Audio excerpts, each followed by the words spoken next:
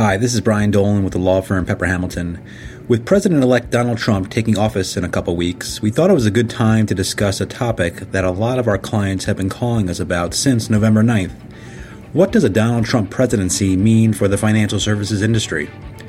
Joining me today from Pepper's financial services practice are Pepper partners Rick Ekman and Greg Novak and special counsel Mark DeBurton. Gentlemen, welcome. Rick, let's start with you. Overall, what do you think the impact of a Trump presidency will have on our economy in general and specifically the financial services industry? Well, thanks, Brian. I have been impressed with the picks that he has made so far in the sense that unlike the present administration, the Trump cabinet clearly has a decidedly business bent. I mean, if you look at the current cabinet, I don't know if any of them have any outside business experience, and most of them are policy types or have been in government most of their lives. So I think you're going to see a very, very different focus in this administration, which I think is going to be very positive for the economy in general and the financial services industry in particular. I think you're going to see them focus on cutting regulatory burdens and regulatory overload and the bureaucratic activism that we have seen, in this administration, the executive orders, when things couldn't get through Congress, they implemented things that attempted to achieve their goals from an administrative standpoint. So I don't think you're going to see that as much, if at all, in this administration. And I think their overall focus in terms of growing the economy, their whole theory on growing the economy is to help businesses, hire workers, be profitable, make money, and expand in the United States. And one of the easiest ways to do that, at least from their perspective, is to decrease the amount of regulatory burden that is placed on business. And I think that, Steve Mnuchin, who is the new Treasury Secretary designate, is a former banker. He has turned around IndyMac, which was a failing bank in California, and created One West, which has become a very successful bank that was acquired by CIT. And so he knows what the financial services industry faces. He had to deal with some very difficult collection issues, foreclosures. I mean, sort of the dark side, if you will, of the financial services industry in terms of having to kick people out of their houses. And so he knows what is involved in that. He knows the regulatory burdens that banks face. So I think that you're going to see a refreshing focus, if you will, on returning banks to their roots, which is, to help their local communities grow, their businesses located in their communities grow, and to make more credit available to more businesses so that they can hire more workers and really focus on that as one of the things that they're going to be doing. Now, the incoming administration will have the opportunity to name a new comptroller of the currency, head of the FDIC, some of the FDIC directors, and members of the Federal Reserve Board. What type of person do you anticipate him naming, and what are the likely changes at those institutions going to be?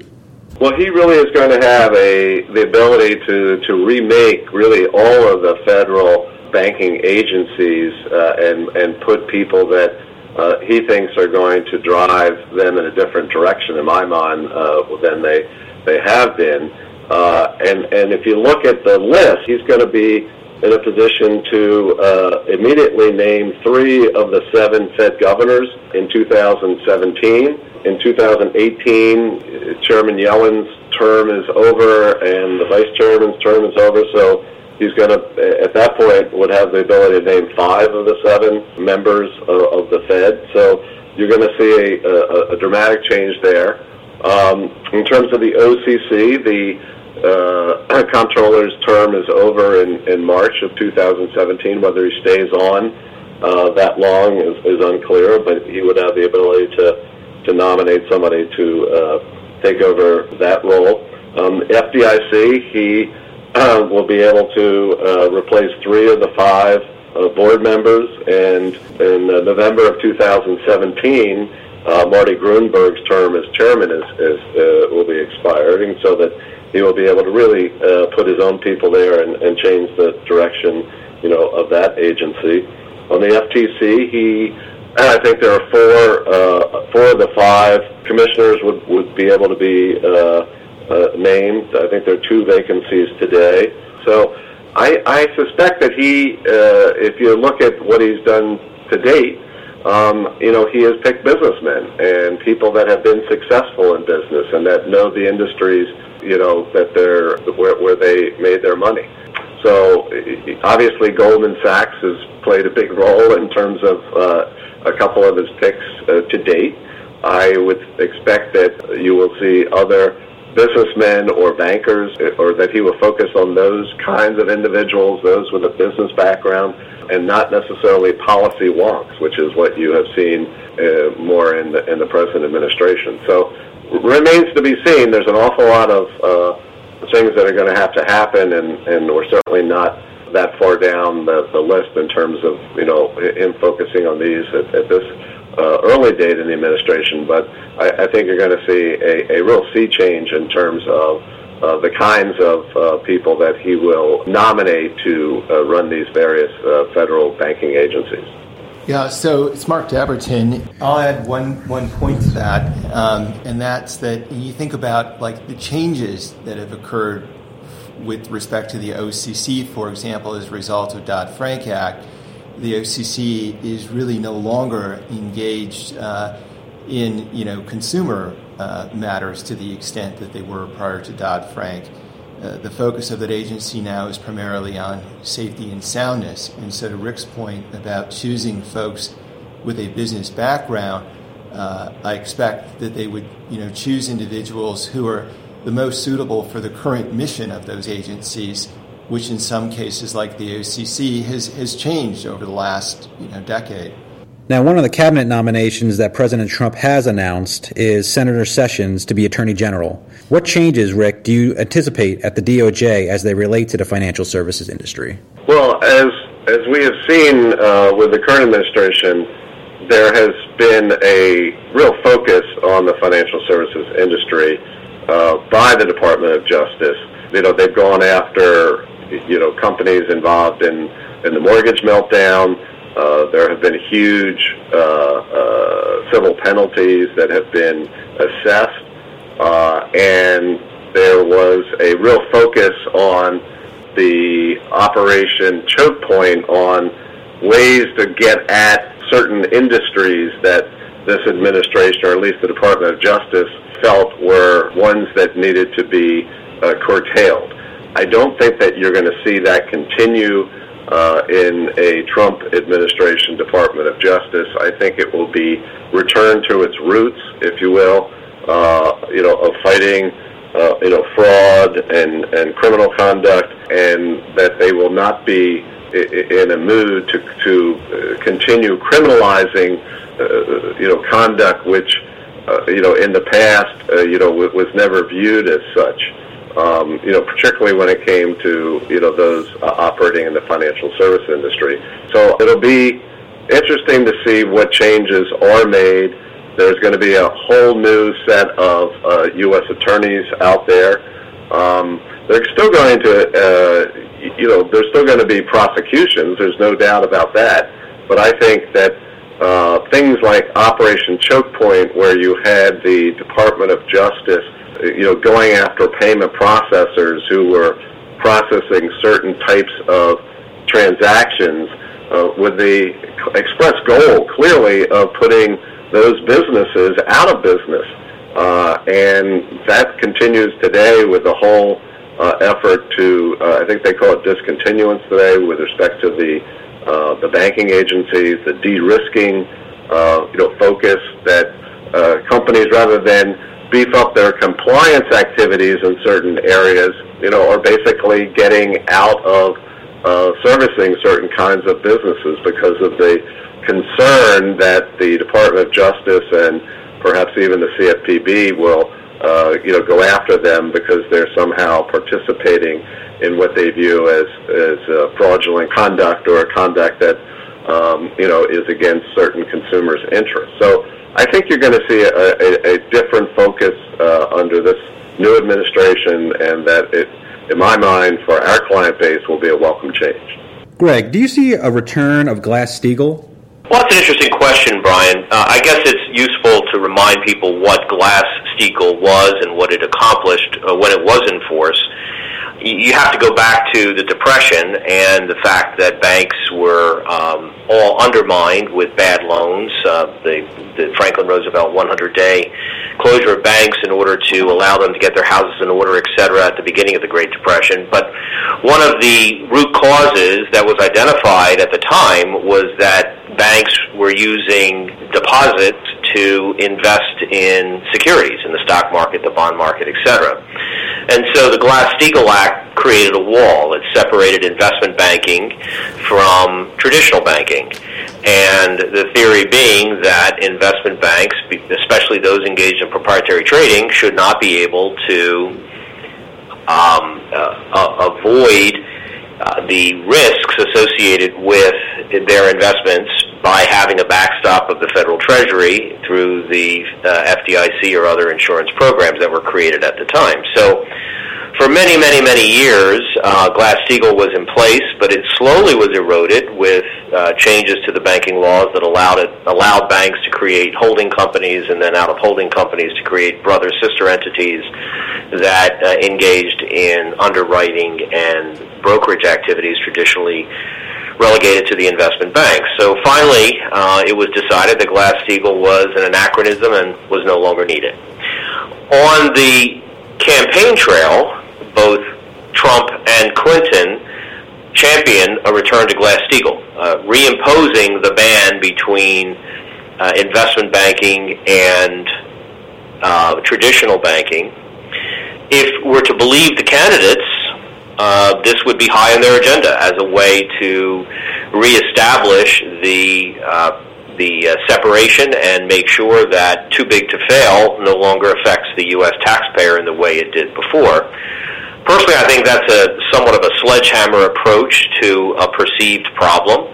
I do think that the Volcker Rule is a form of a Glass-Steagall, because the Volcker Rule, which came in as part of the Dodd-Frank Act in 2010, mandated that banks could not engage in proprietary trading, and as a result, most of the large banks had closed down their proprietary trading desks, had spun them off. Dodd-Frank limited the amount that banks could invest in hedge funds if they were the sponsors or other originators, and other types of investment funds. And so, as a result, we've had a de facto form of Glass-Steagall in place without the actual separation of the investment banking and brokerage functions from traditional deposit banking. But the reason why I said it's somewhat of an illusory response is, if you think about how banks make money if they're not engaged in this type of trading, they make money by making loans. Well, if they make a loan to a company that's heavily engaged in proprietary trading, then their risk of repayment is essentially the same as if they'd engaged in the proprietary trading itself. And so that means the bank needs different underwriting standards and credit standards. And in effect, it's acting as if it were a proprietary trader, but it's doing it one step removed. Will that stop banks from having the same systemic risk introduced to them associated with securities trading? I don't know, and I think that's anyone's guess. So I do think you will see at least President-elect Trump taking his campaign promise, at least considering it. I don't think he'll back off of that altogether.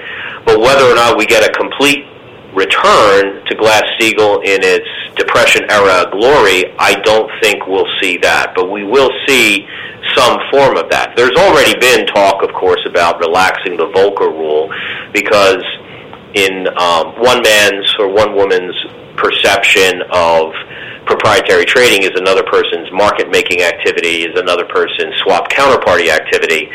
And everyone says, oh, no, we weren't trying to stop that. But where does market making stop and proprietary trading begin? And where does being a swap counterparty to an energy swap stop being essentially a market making function or a money making function and turn into a proprietary trading function? I guess if you're acting like a true broker and you lay off the risk, in a swap transaction to another counterparty, and you're simply acting as the middleman in the middle, then you haven't taken on any systemic risk. Well, the dirty little secret is most Wall Street banks have always run their prop trading books essentially at a net zero, and it's only when they get stuck in a short squeeze or when the music stops and people get out of their positions too quickly and they can't grab collateral that they've had an exposure. And those are truly, black swan type of events. But, I'd like to ask my colleague Rick Eckman what your thoughts are. You're coming from a banking perspective. Do you think we'll see a return to Glass-Steagall? I would find that highly unlikely. I think that, there is a bigger issue here, which is, the too big to fail issue. And I think if you look at Hensarling's Choice Act, he presents an interesting, different kind of way, to basically decrease the regulatory burdens which are placed on banks, but at the same time increase the amount of capital that they're required to hold to make it less likely that they would fail.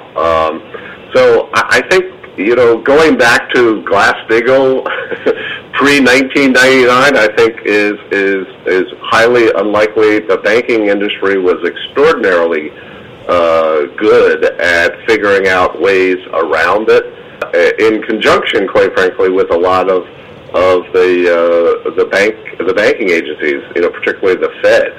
So I think it's a difficult issue. I certainly think, though, that we could see a simplifying, if you will, of the Volcker Rule, which you already saw the Fed recently gave banks, I guess, could apply for a 5-year extension to unwind, their current position. So I think you're going to see a lot of, focus on this, but I would not expect the Glass-Steagall Act to, come back in the form that it was in 1999 before it was abolished. Yeah, I agree with that 100%. It would be very difficult to turn back the clock to pre-1999. Especially, as you said, the way the regulators had been slowly but surely eroding its efficacy with different workarounds that they had approved for banks through brother-sister entities or otherwise to get involved in proprietary trading. So, and remember, proprietary trading does provide a very valuable function in our financial system. It's important that that companies that need liquidity can get liquidity without having to resort to the Fed deposit, the Fed discount window. And if you don't have certain pools of money like banks being able to play in that space, then sources of liquidity dry up. And sooner or later it becomes a problem for the economy on a larger basis.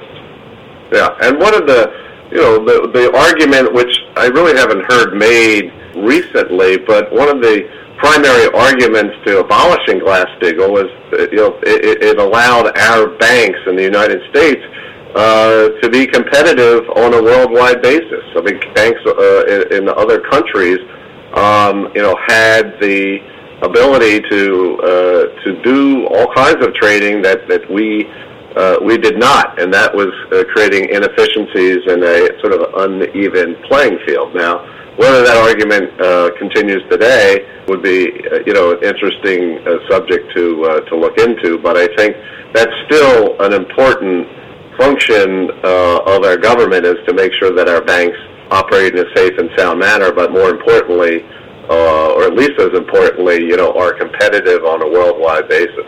And what I'll add to the discussion is, first of all, we're not that far removed from the second largest downturn in economic downturn in U.S. history. So I do not believe that you're going to see a market easing of restrictions on proprietary trading. I agree with Greg that the Volcker Rule is really, you can view it as a further refinement of Glass-Steagall. And with respect to the Volcker Rule, what I think you're more likely to see are things like clarifications. To Greg's point earlier, there's a fine line between what might constitute, proprietary trading, market making, hedging activities. I think what you'll see is further clarification, things like what constitutes a trading account, and an easing to the extent that the rules become more manageable, more understandable, but not a fundamental reversal of the restrictions that are in place. Along those lines, I read recently that in order to dramatically change the investment limitations that were imposed by Dodd-Frank Act, you need a 60-member Senate majority, and I don't think you're going to see that again this close still to the second largest economic downturn in U.S. history. Well, that's an interesting point. The rules of the Senate still allow for unlimited debate, essentially filibuster, in all circumstances except budget reconciliation. So in order for them to use just a simple majority to accomplish this, they would have to go back to the full Senate, and unless they can somehow get it under reconciliation, and the likelihood is that won't happen, and so it's doubtful, unless there is a very robust replacement, that the Senate is going to adopt a rule that would roll back the clock in that way. Now, Greg, what do you see for the future of Dodd-Frank? Wow, that's an interesting question. The Dodd-Frank Act was a massive retooling of the American financial regulatory landscape. It affects banks, brokerage firms, investment advisors, private funds, private equity funds, hedge funds, registered mutual funds. So the entire landscape got an examination, and things that previously were not considered to be systemic risk all of a sudden were under the microscope as the government attempted to try to ring, or at least identify, systemic risk in the system. They couldn't wring it all out, but they certainly have tried. If we break it up into segments, let's look at the fund world first. I think one of the things that Dodd-Frank did was require the registration of investment advisors for all types of funds, with some very limited exceptions. It also was an unfunded mandate to the states. By raising the de minimis amount for federal regulation, it essentially put the burden for review of fund managers and funds that were below certain thresholds back on the states. The states weren't prepared for that. Most of them had shut down their compliance programs and enforcement divisions and dramatically cut them back after NISMIA back in the 1990s had shifted most of the burden for this to the feds. So there were two things that happened with regard to funds and advisors in Dodd-Frank. The first was a larger number of advisors were brought within the ambit of regulation, and then secondly, a bright line was drawn between those that were regulated by the states and those that were regulated by the feds. I don't think that line is going to move in any way in particular. Perhaps the de minimis amounts will be raised a little bit to shield smaller advisory firms from the scrutiny of the feds. But that just means that they're stuck with state regulation. And if you've ever dealt with trying to get a state regulator to approve an investment advisor under the thresholds, it is a bear. They don't understand the rules in the main, and you're constantly educating them as to how advisors work and what they mean. Now, that will change once they tool up, but they're still expending funds that they didn't previously expend. So I don't think you'll see much tinkering there. I think the industry has, for the most part, learned how to live with the advisor registration rules and the custody rules and the accounting rules. And so I don't think you're going to see any great groundswell to repeal that, except in one area, and that area is in startups. You still have people who want to live the American dream and start their advisory firm and start a small hedge fund and let it grow and see where it goes. Now, the cost of doing that between the fund documents and then getting your registration materials together for your advisor is not inexpensive, and so the barrier to entry has gone up. If we think there's going to be any change on that side, that's where I think you might see it. In terms of brokerage, Dodd-Frank primarily affected the brokerage firms that were owned by the large banks, and they're affected primarily with the Volcker rule and the push-out rules. And I do think that there you will see scrutiny because the banks don't want to lose a very lucrative business that they've had.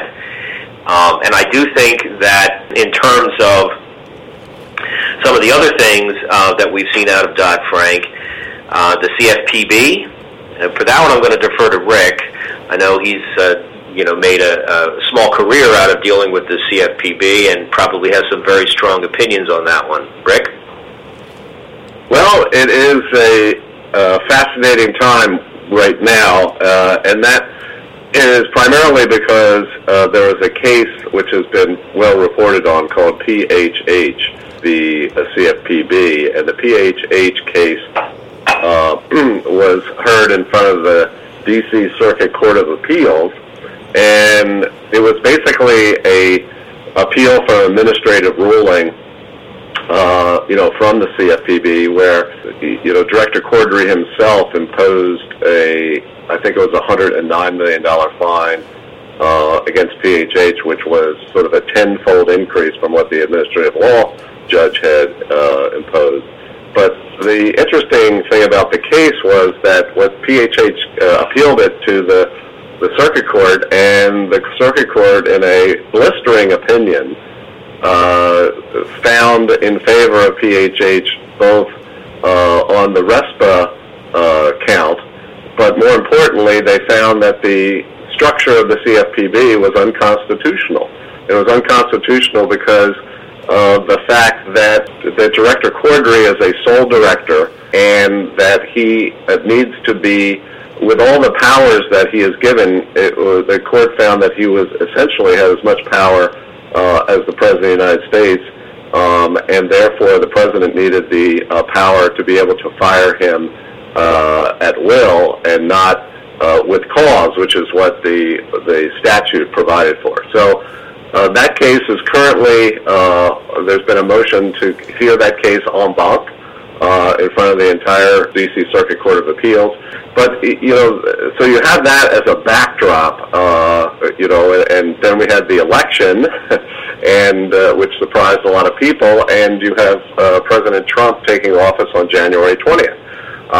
Now, importantly, even though the court found that restriction on the ability of the President to fire without cause was stayed as a result of the motion en banc, the thinking that I have heard and read about, and I think will happen, is that the President, on his own accord, if he gets an opinion from his counsel, the White House counsel's office, saying that that structure is a violation of the presidential prerogative to hire and fire people that work for him, that he, day one, will fire Director Cordray if he does not resign.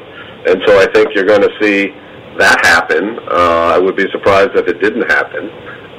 And then, there's a whole chain of events that will have to occur, including, I guess the deputy, David Silverman, would be the acting director, without portfolio, of course. And then the president's going to nominate somebody new.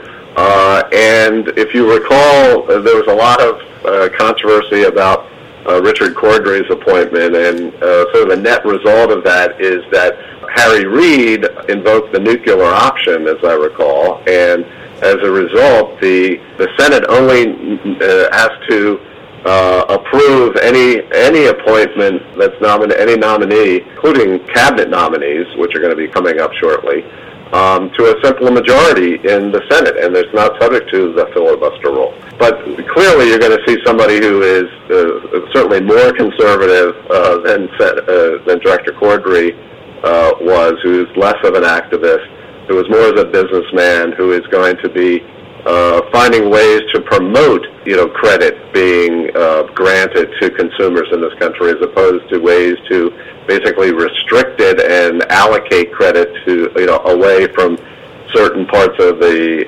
population, that, those such as Senator Corbett reviewed shouldn't get the credit, or they shouldn't get it at the price that folks want to lend it out at. So I think there's going to be big changes at the CFPB, and that's probably worth talking about in a separate podcast at some point. Hey, Rick, here's a good question for you on the hypothetical. What happens if the president does get that memorandum, fires Cordray, and Cordray refuses to leave on the grounds that he disagrees with the president's counsel? Well, I think the remedy is that he can sue the federal government for back pay, and that there's a case called Humphrey, which was decided, I guess, in the 30s when President Roosevelt fired an appointee, and I do not think that a court is going to stay the president's decision. I don't think they have the right to do that. I think his remedy is limited to a action for back pay. And whether he can't stay, he has to go. He can't stay, he has to go, and if he doesn't leave his office, they will send federal marshals to escort him out. One thing I'll mention with the CFPB is the power that the director wields. So a change in director could have a very significant impact on the CFPB. When you think about, some of the actions that Director Cordray has taken that were lightning rod for criticism, most of them really, in my mind, focused in on the powerful discretion that he had available. For example, the abusive standard under Section 1031 of Dodd-Frank, huge criticism that the CFPB has never issued regulations that they've really approached, what constitutes an abusive act or practice based on this, idea, you know it when you see it. Well, a different director may not see it unless it's directly in front of their nose. And so I think that's a very important thing to recognize, the extent of the authority that they have. I'll give you another example quickly. Section 1028 of Dodd-Frank Act, it gives the CFPB the authority to restrict pre-dispute arbitration. We know that under Director Cordray, they're in the process of finalizing a rule that's expected to be issued shortly after the first of the year 2017. Well, the Act gives the CFPB the authority to consider restrictions. It doesn't compel such restrictions. And so a different director might use that same grant of authority to consider further consumer protections and decide that they're unnecessary. I guess the other part of Dodd-Frank that we should talk about, sort of intertwined with all of this, is the swaps rules. What a lot of people don't realize is swaps received a very august position in our legal system as a result of Gramm-Leach-Bliley and some other amendments to the bankruptcy code where a swap had preferred position above even secured creditors under certain circumstances. And as a result, we saw a proliferation of swap contracts of all sorts, most of them bespoke, all of them extremely effective transferers of risk as well as wealth. And what we did see in the crisis in 2008 were bruising fights over collateral. Who held the collateral, who was entitled to the collateral, under what circumstances was collateral supposed to be paid. What Dodd-Frank did was mandate, first of all, a division between securities-based swaps that were based on a single security and all other swaps. Securities-based swaps are under the jurisdiction of the SEC. All other swaps are under the jurisdiction of the CFTC. So that's an empowerment of the CFTC that we had never seen in history. CFTC stands, of course, for the Commodity Future Trading Commission. As a result of that empowerment, as well as some other legislative provisions, we saw the creation of swaps exchange facilities and the mandated trading, if you will, of most swaps through the swaps exchange facilities. Well, why did they do that? Well, one of the issues, again, with swaps was you didn't know who the counterparty was because of novations and daisy chain offsets. You didn't know where the collateral was, and you always had counterparty risk, so therefore you were constantly demanding collateral because you didn't know if the other party on the swap would actually perform. By interposing an exchange, you're almost guaranteeing that the counterparty will perform, number one. Number two, by using an exchange, you're standardizing terms and conditions. And number three, by forcing both parties to state where their assets are that are being used to fund the swaps, you're virtually guaranteeing that there will be performance. And then another rule was that you had nonprofits and governmental agencies and pension plans needed to demonstrate that they had the competence, the economic competence and the legal competence in order to enter into a swap contract, because there were so many instances where municipalities were entering into swap contracts as investments and they had no idea what risk they were taking, what collateral they were putting on the table, and more importantly, how much it would cost them to get out of the swap contract in the event that the economics moved against them. I don't think you are going to see erosion of those rules anytime soon. The industry has sort of gotten used to how to deal with them, and you do have some semblance of order now in the swaps market that you didn't have. And the rules certainly haven't trimmed the appetite for swaps because their numbers are as high as they were pre-meltdown. So I think that part of Dodd-Frank is probably not going to be changed, except to the extent that the Volcker rule is modified and therefore allows the large brokerage houses and banks possibly to come in as counterparties. Mark, I want to go back to the CFPB. Of the potential changes to the Bureau that may take place during Trump's presidency, what do you believe is the most likely to happen and why? So I think the most likely to happen is that we see a new director and that we see a new director shortly into the administration. As has already been discussed, President Trump will have the ability to replace Director Cordray. And if Director Cordray wished to stay in that job, he really does not have that choice. And there's been a lot of talk about a lot of industry interest in having the CFPB change its structure from a single director to a commission. I think that may happen.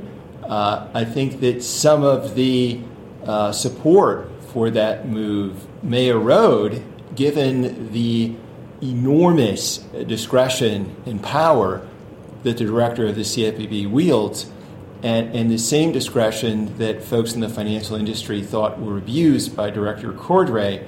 They may feel otherwise when that discretion is in the hands of his or his replacement. So I think that a commission, while it is certainly a strong possibility, I don't know that one is as certain as some folks may believe it to be. Again, because if a new director begins to act in a manner very favorable to the industry would probably want that to continue for a time. So a commission may happen perhaps further down the road, but I don't think that that's going to be something that we would see immediately. So is a restructuring of the CFPB necessary in order for the financial services industry to see significant changes from what the industry has experienced to date from the agency? No, again, because the director wields so much discretionary authority. We've seen that, for example, with respect to the way that the CFPB has approached the abusive standard of UDAP, unfair, deceptive, or abusive acts or practices. It's in Section 1031 of the Dodd-Frank Act. Rather than issuing regulations that would, fence in what that term means, the CFPB has approached it from the standpoint of we know it when we see it. A new director may not see it unless it's directly in front of their face. So similarly, you've got sections of Dodd-Frank Act like Section 1028, which provides the CFPB authority to impose restrictions on pre-dispute arbitration, yet, it's a discretionary authority. And so a new director could decide in that case that the rules that are pending, which will have an enormous financial impact on the industry if they go into effect, are either unnecessary or misplaced in their current form. So bottom line is you could have tremendous change seen from the CFPB simply by replacing the director and not fundamentally changing the structure of that agency in any way. Rick, let's turn back to you. The CFPB has a number of controversial rulemaking in progress relating to small dollar loans, arbitration, collections, and prepaid cards. What do you think will happen to them?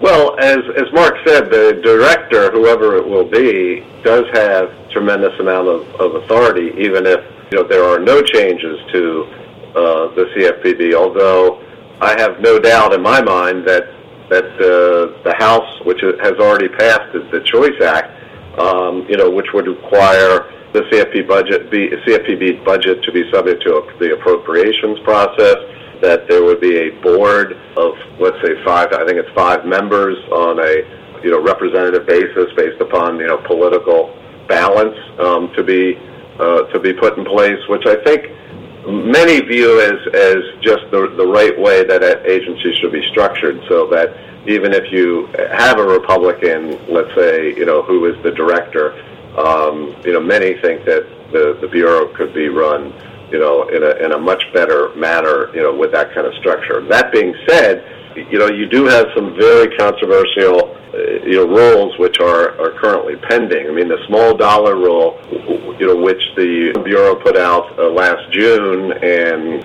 comment period finished up in, I think it was in September or October, I guess it was extended to, and there were, I think, 1.5 million comments that were provided on that rule alone. So there's no way, in my mind, that the Bureau, could finalize that rule anytime soon, and so you could see, that rule be shelved by the new director. That they could say that they needed to have more study being done of the rule, because, or the whole concept, based upon the comments, the voluminous number of comments that were made. And so I just don't think that rule is going to see the light of day.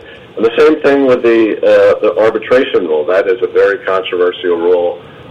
It would eliminate the ability of financial services companies to be able to compel arbitration and to eliminate the possibility of class actions. That to me is a huge issue for the financial services industry, and it is possible that, because that rule is relatively straightforward, and you could certainly see the Bureau try to finalize that rule sometime between now and January 20th. Now, if any of these rules are finalized, there's also something called the Congressional Review Act, which was passed in 1996 as part of the SBREFA legislation, which, if you have followed how the CFPB makes rules, you certainly are familiar with how SBREFA works. But this Congressional Review Act was passed as part of that, and it allows the Congress to reject rules that an agency would promulgate, within 60 days of them being finalized. And so you could certainly see both houses of Congress,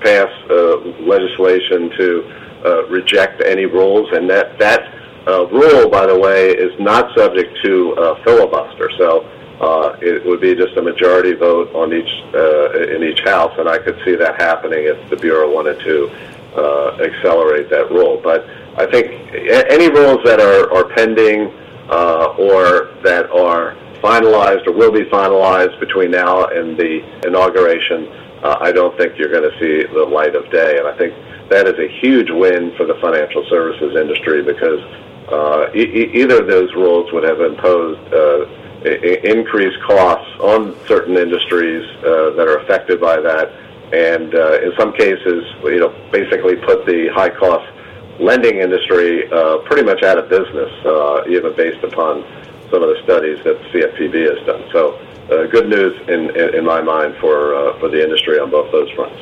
I'll add one thought to what Rick just said, in particular to the cost of these rules. So one of the outcomes of the PHH mortgage decision is that, assuming that the director of the CFPB is now subject to presidential oversight, and that the agency is subject to greater oversight by the executive branch. Well, one outcome of that is that the regulations issued by the CFPB would now be subject to executive orders, including the Executive Order 12866, which requires cost-benefit analysis to be performed in connection with any rule. Now, the CFPB has, when you look at some of the proposed rulemakings, well, they've gone down that path, a bit, but someone could argue that now that the executive order applies, that analysis was not sufficiently robust, did not fully take into account all of the costs that might be imposed on the industry. So that's just another avenue through which some of these rules that are pending might be subject to, being revisited. Rick, the CFPB has been very active in the enforcement area and has been criticized as regulating by enforcement. Do you see that continuing?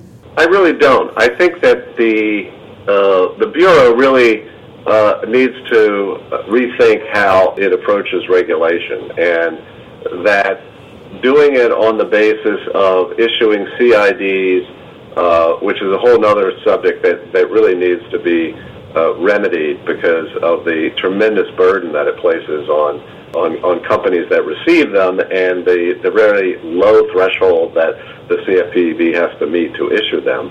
But that's a whole other discussion. But I think that what you have seen is the CFPB has taken on individual companies, have really spent millions of dollars investigating them, and come up with consent decrees because the companies have decided that it's cheaper to agree to a civil money penalty than to fight the CFPB in court.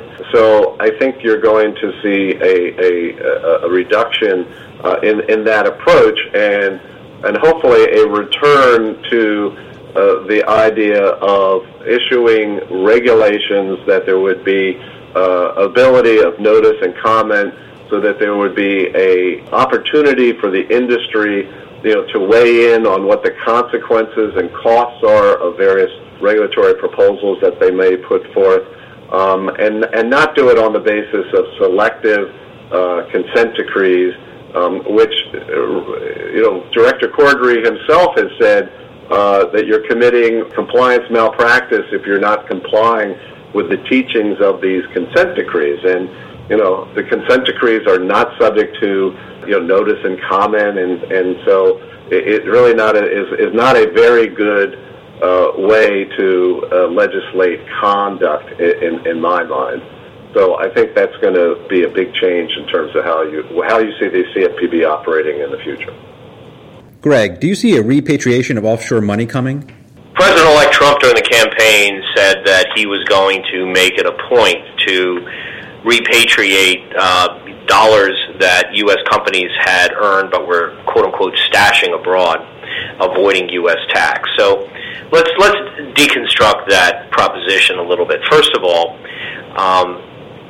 where is the cash? Is the cash really stuffed abroad, or is it actually in U.S. banks or branches of U.S. banks? A study done by the Wall Street Journal a few months ago actually found that most of these dollars that are allegedly abroad are sitting in U.S. bank accounts. Now, they're titled in the names of the foreign subsidiaries, but they are actually here. So what does that mean? If you repatriate the dollars, it means there's a tax due, but it doesn't mean that the economic effect, the investment effect, if you will, of those dollars is going to change because they're already here.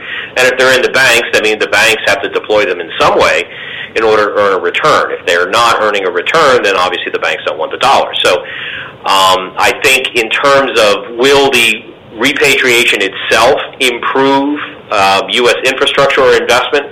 Probably not. But it will potentially raise tax revenue. So you have to understand how it was possible to avoid the tax in the first place. And most of these are transfer pricing type cases. A product is manufactured overseas. Let's call it a widget. The widget costs 25 cents to make. So the offshore manufacturer creates the 25-cent widget, sells the title of it while it's still on the ship heading toward the shores of the United States to some offshore intermediary company. That intermediary company takes title to the asset and then sells it to the American distributor for $25. So cost 25 cents, price to the U.S. distributor $25, and then it's sold in the retail market for 35, 45, whatever the market will bear.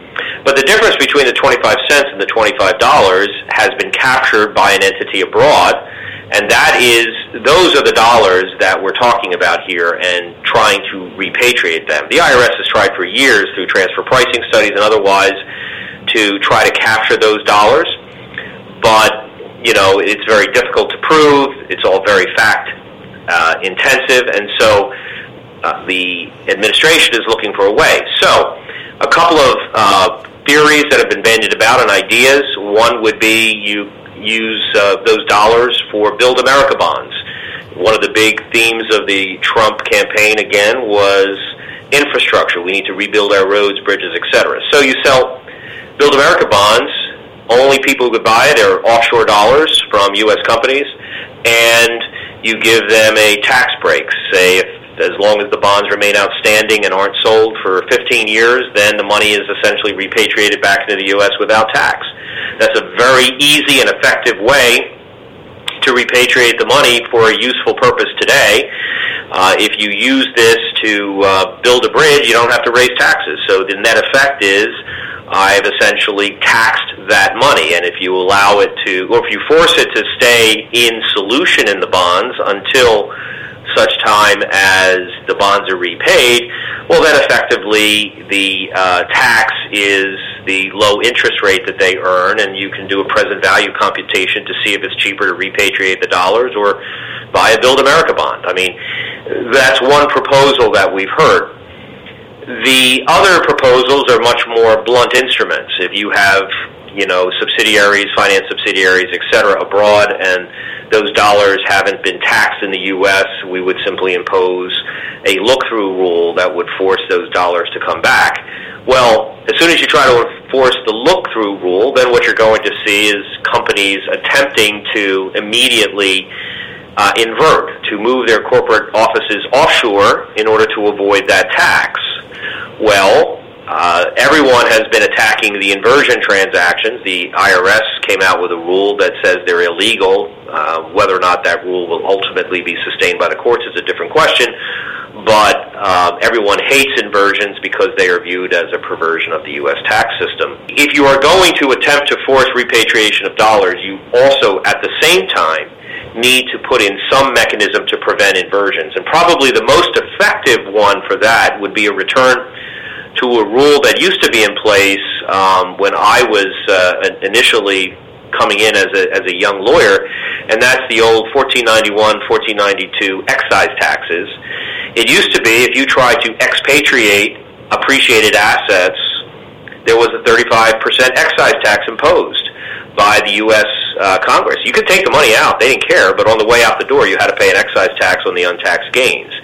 And that was repealed as part of the Reagan Revolution in the early 80s, but maybe we need to relook at that, reinstitute it as a way of preventing the exportation of assets, because there can be an unintended consequence. If you try to force people to bring money back and they don't want to, then they may just move the company or dissolve the company or reincorporate elsewhere. And so you need to prevent the adverse consequence of your activity that you select. So will there be repatriation in some form? I believe there will be. The question is, what price are they going to extract? I think a blunt instrument approach is going to have a hard time getting through Congress, but something more creative, like I described in the Build America bond approach, that may actually work. Mark, how is Donald Trump's presidency likely to affect the fintech industry?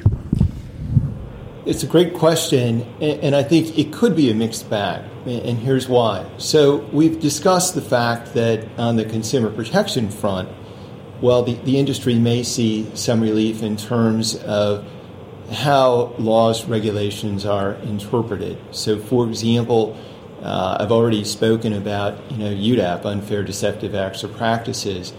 Obviously, when you're dealing with somebody online, there's a UDAP risk, and if there is a more favorable approach to how UDAP's interpreted, well, that might benefit the industry.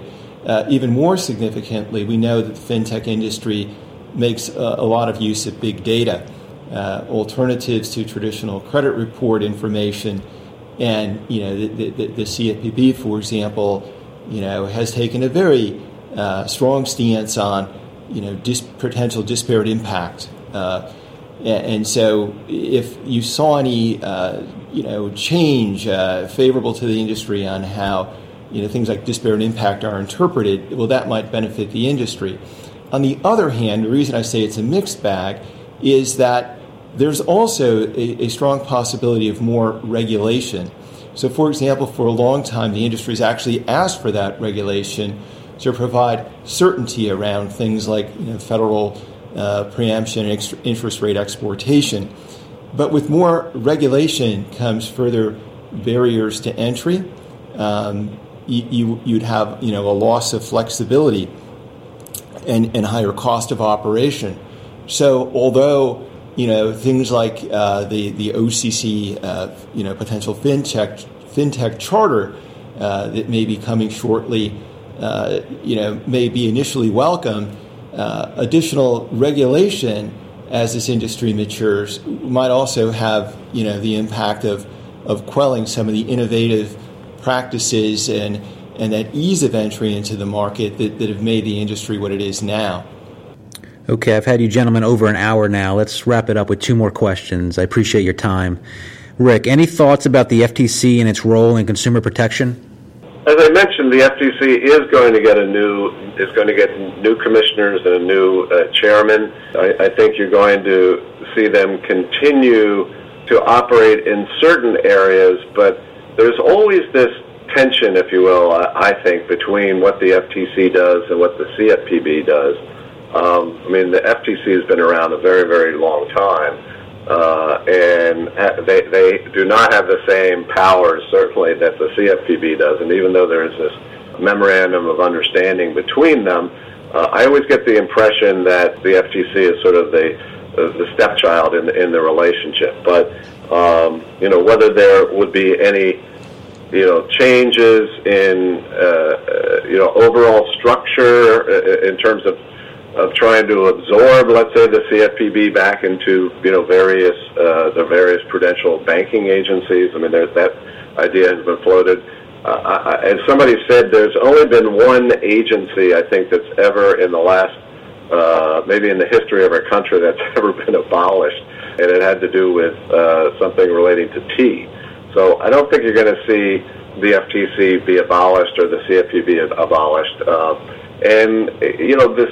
The FTC has carved out certain areas, that are within its expertise. It cannot regulate or go do anything with respect to the banking industry, but there's obviously the fintech industry out there, unregulated lenders that are operating, and so I think you're going to see them continue to focus on those activities. They focus on fraud and fraudulent conduct. I think that would continue. Focused on privacy, lead generators, fintech, online issues in general, and as I said, privacy. So I think you're going to see them continue to operate in those areas. But again, I think you're going to see a much more pragmatic approach, a business-like approach to regulation, and that they're going to go after the bad guys, which is what they should do, and not impose burdensome regulations on business that are going to make them less efficient. It's Mark Taberton. I'll add just a couple points to what Rick just said. So one of the areas where we see that the FTC active and where they wield a lot of authority is for non-bank financial entities. The CFPB enforces the data protections under the Gramm-Leach-Bliley Act.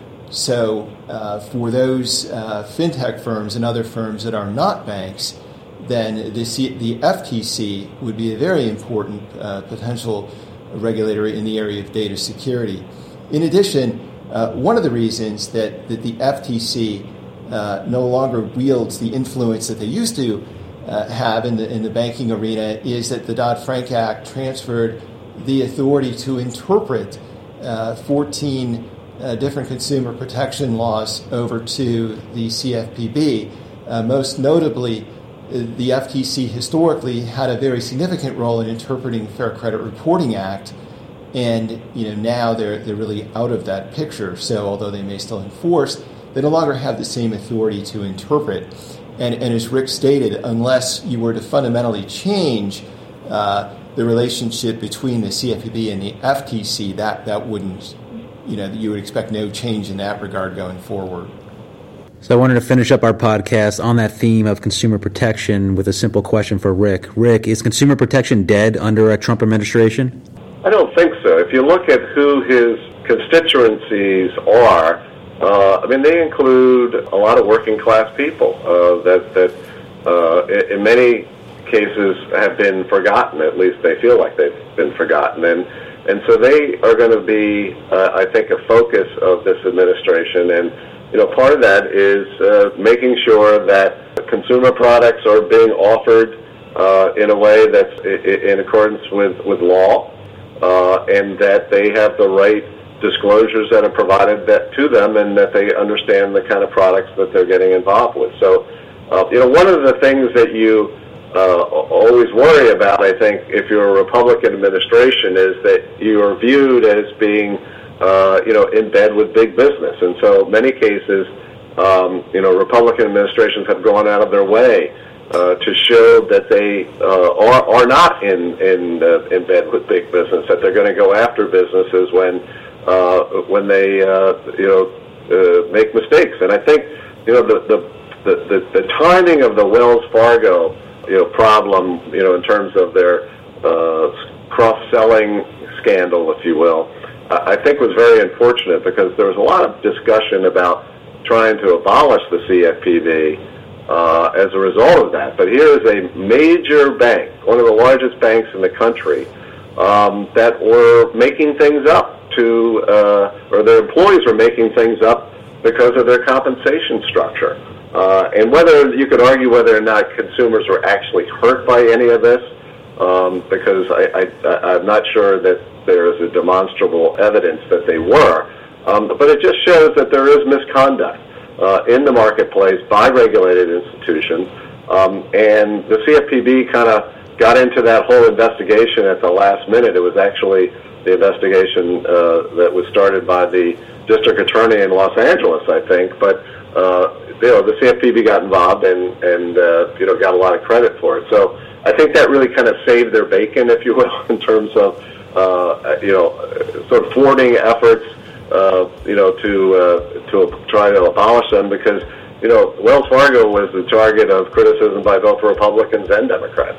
And so I think that that is evidence that you do need a regulatory structure, you do need consumer protection statutes, and so I think that will continue, although I think it will be a different focus under this administration and not as aggressive or pushing the boundaries, if you will, as the CFPB has done on some of their theories of liability. I'll add one point. Laws like the CARD Act are on the books, and they're not going away. And so there's no way that no matter who's in the role of, say, director of CFPB, that they're going to be able to ignore, violations of those laws that are already there. And they may be able to interpret certain gray areas differently, but many of those restrictions, for example, in CARD Act, are pretty black and white, and those I do not believe are going anywhere and will continue to be enforced. So that's all the time we have for today. Gentlemen, thanks for all the time you spent going into detail on these questions. For our listeners, please be sure to be on the lookout for future podcasts on this topic as the year goes along.